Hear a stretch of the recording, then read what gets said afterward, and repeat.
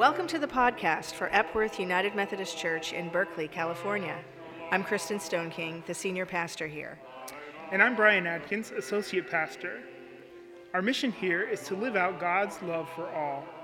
We strengthen our faith as we worship, study, develop a creative, supportive community, and serve others. Our podcast blends a taste of the music that we experience here in worship on Sunday mornings, along with a scripture reading and a message. Find our way in the darkest night. Let your light shine on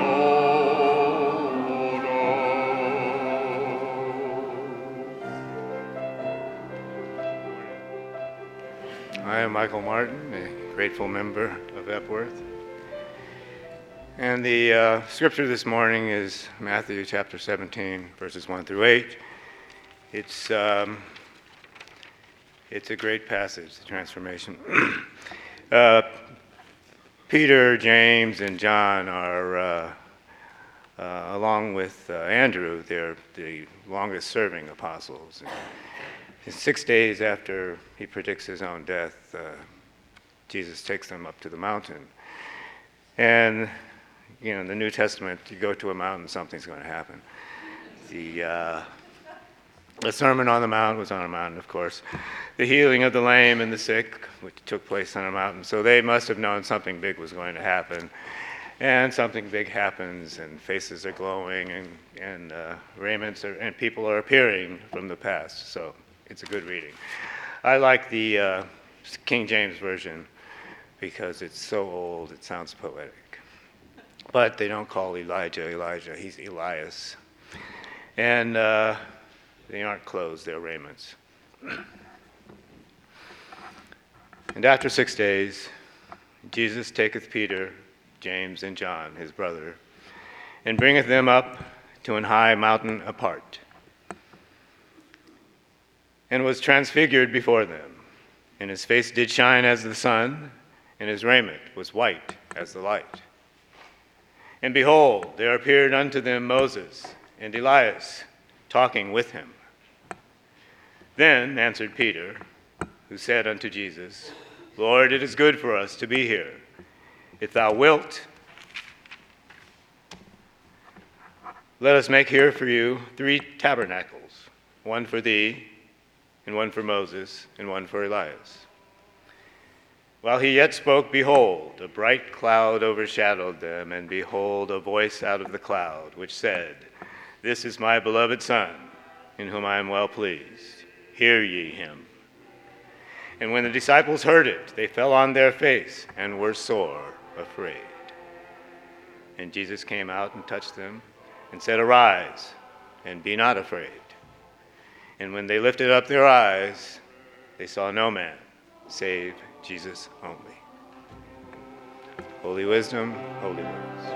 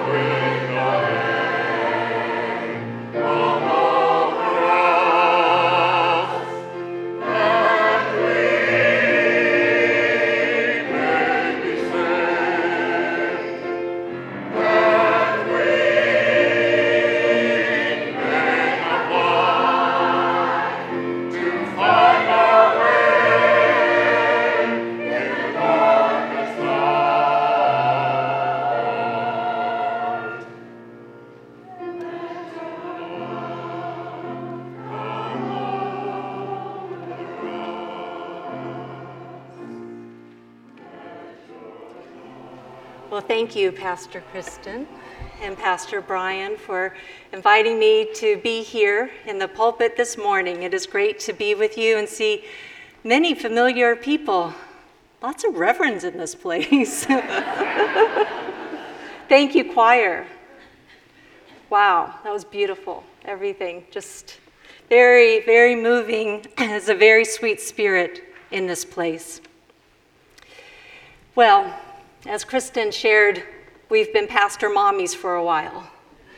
And it's been said that parents may recall their own childhood experiences when their children are certain ages and go through particular stages.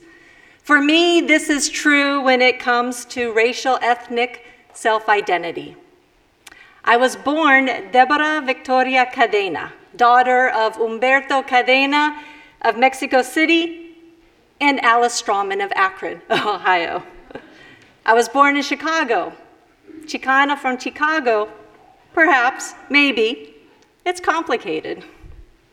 We moved to Mexico City when I was 4 years old. I went to kindergarten. I have pictures of me in a little Catholic uniform, and I wasn't Catholic, but that's what I had to wear. I lived with the extended family, the tios, the tias, the abuelos, even 3 half-brothers. But all of that went away when my mom and I returned to the United States after 6 months in Mexico. We had to leave because of our visas, but we had to remain in the States because of my father's alcoholism and emotional abuse. We returned. I turned 5 years old, but we were not in Illinois. We were now in Florida, where my grandmother lived. Within 3 years, my mom remarried, and within 2 years after that, my stepfather was able to adopt me. And my last name changed to Dow, D-O-W. But what did that mean? What did that mean for who I was and how I self-identified? My ups and downs related to the struggle weave in and out of the chapters of my life. And a huge part of it influenced by when I became a committed Christian. Was I to claim this as my identity and let go of trying to grasp my racial ethnic self-identity? Thankfully, my journey led me to great seminary experiences and new understandings of Jesus of Nazareth's own ethnic identity and cultural context. This informed my broadening perspective for a more holistic view of who I was in Christ and who I was as a Christian in a particular place, at a particular time, within a particular family. It was all part of the whole, not to be separated any more than we should separate the body and the spirit. My faith allowed me to trust that it was all good and to work through guilt or shame. Basically, from 5 years old onward, never seeing my father or anyone on his side of the family again, I was socialized white and only white. When there was a struggle within, I often felt like I was making much ado about nothing. I now had stepbrothers and a stepsister, a dad who loved me, and my mom was in a happy marriage that continues to this day. So what's the issue? People of color see me as a person of color more readily than white people do. In fact, this was very informative and helpful for me when I was in seminary. And that's where Dale and I met, in Washington, D.C. Now, there are some people in this congregation who knew Dale before I did. And I wanted to hear the stories. But for now, I'll tell you our story. I graduated before he did, and I pastored a mostly white congregation in Hialeah, which is in the Miami area of Florida, that unfortunately considered itself an English oasis. At that time, they had the attitude of the last American who leaves bring the flag. It was a challenging time. When Dale came to worship at my church, it was, guess who's coming to the Lord's Supper? Dale was the only African American in the sanctuary that day. In time, we married, and we moved to California. We had children. Dale said, Our children would be Afro-Mex. A girl in the youth group of the church I pastored when I first moved here said, Whitexican. When our firstborn was 4 years old, I wondered, if Dale were suddenly no longer in our lives, would my son no longer be African American? Of course not. So how did this inform my life experience? Were my issues related to more than just me? Yes, of course. Race is a social construct. I spent a semester in Cuba when I was in seminary, at the seminary in Matanzas, and I would pass as a Cubana. If I were silent, my Spanish isn't that fast. But when I went to Mexico right from there, I was missing the indigenous look. So I didn't necessarily look like I was from that country, but with my gap in my life history, that was all I knew. I thought that was part of where I was from. What did I know other than what I had lived? Who else could tell me what my own experience was? Or did I just need to find my own voice and my own identity, my own words? Then came January 20th, 2017. Barack Hussein Obama II was inaugurated President of the United States. His father, Barack Obama Sr., was Kenyan. His mother, Ann Dunham, was from Kansas, born near the time of my mother's birth, and she looked a lot like her, white. As we watched the inauguration, we had such hope for our family. Dale cried, saying he never thought he'd see the day when a black man would be president. I was grateful for this too, but I was also grateful to see that he was the first multiracial president. He was mixed like me.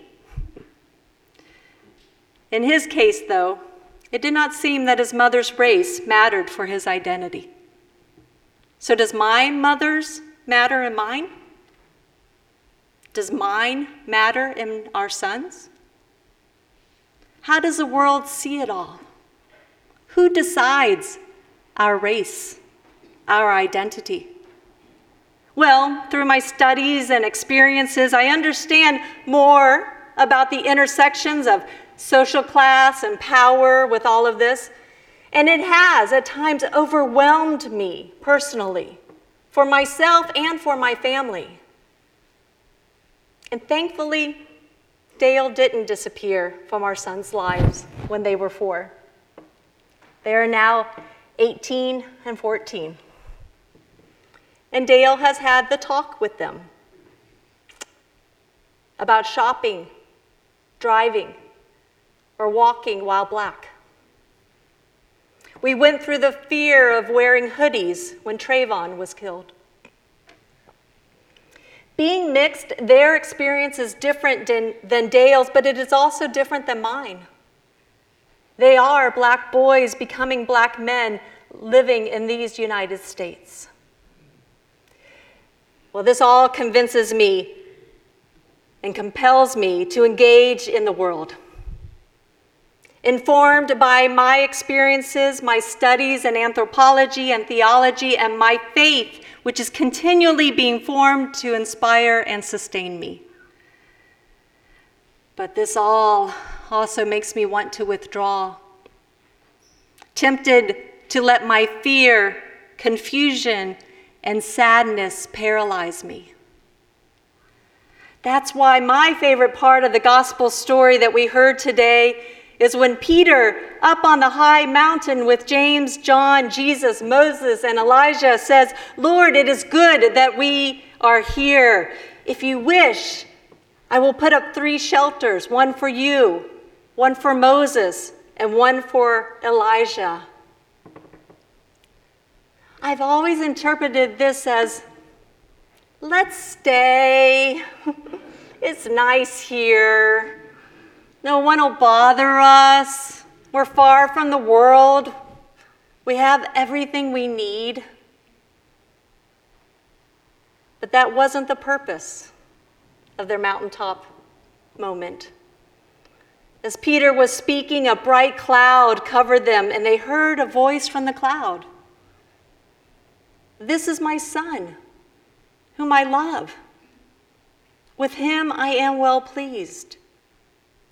Listen to him." It is like the children's moment when we were reminded that God loves us. God was showing love to them, speaking of the word that would guide them beyond any fear. Yet they responded with fear and awe, and they fell down on their faces, it says. And then Jesus came to them and touched them and told them not to be afraid. But not just, do not be afraid. Jesus said, get up. Do not be afraid. Oh, how I have had those moments of wanting to stay wherever it's safe. Turn off the TV, turn off the political ads. And then I have to listen. I was so excited when I found out that the letters that spell listen are the same letters that spell silent. And only when I take time to be silent and to listen am I able to get up, do not be afraid, and speak. Listen, silent, hear, and speak. There's a great openness that is required in our whole being to really and truly listen, to hear that voice of God, however it is known to us. And if we follow this path of Jesus, to be touched by Jesus and to hear the empowerment, get up, do not be afraid.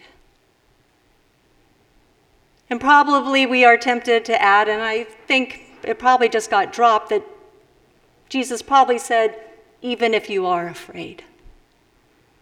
Speak even if your voice shakes a little. And I am also convinced that on that mountaintop, Jesus is not alone, but always teaches us, take people with you.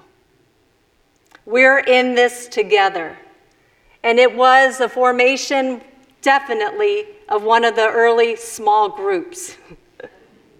Small groups, as we understand it from that famous quote, never doubt that a small group of thoughtful, committed citizens can change the world. Indeed, it is the only thing that ever has. We get an idea of the power of people coming together and organizing and mobilizing and getting up and not being afraid. And we also get this idea of small groups from John Wesley, the founder of the Methodist movement, who formed accountability cell groups called bands and societies, the basic formation of the churches we know today. I think it's all the same thing. I think it's about coming together. It's about remembering our ancestors and our traditions, and about being able to be holy, listening together, silent, listen. We all need those quiet times, those mountain moments. And for me, as a Christian, it is good to be directed toward listening to Jesus, to sense his touch, and to hear his words. To be reminded that we don't go alone. Take your Peter, James, and John. Find your people. Currently, for me, it is being a part of something called Just Faith Ministries, a small group spiritual formation process that changes people so that they can change the world. And Moms Demand Action for Gun Sense in America. These are my people. For me, these organizations are about my faith, my public engagement, and my call to service.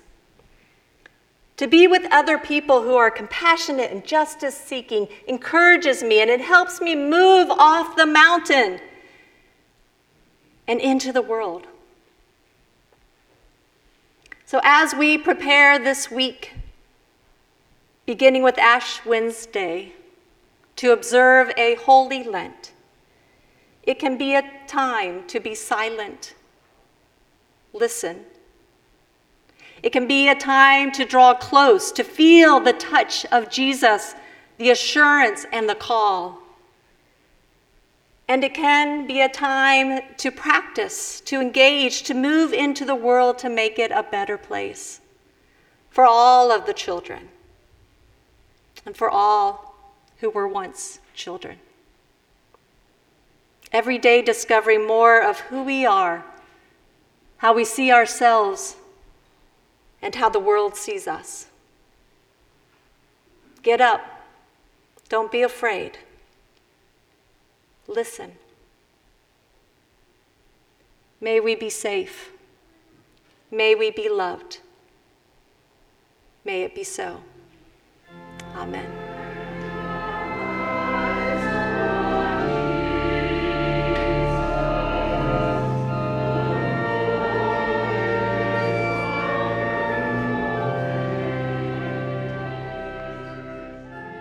You've been listening to the podcast for Epworth United Methodist Church in Berkeley, California. I'm Brian Adkins, Associate Pastor here. We'd love for you to take a next step in growing in faith in this community. If you are here in Berkeley, Epworth's worship is at 10 a.m. on Sunday mornings at 1953 Hopkins Street, at the corner of Napa and Hopkins. And I'm Senior Pastor Kristen Stoneking. If you connect to our podcast from further away, we would invite you to visit our website, epworthberkeley.org. We'd invite you to keep seeking to grow in faith and to stop by the next time you're in Berkeley.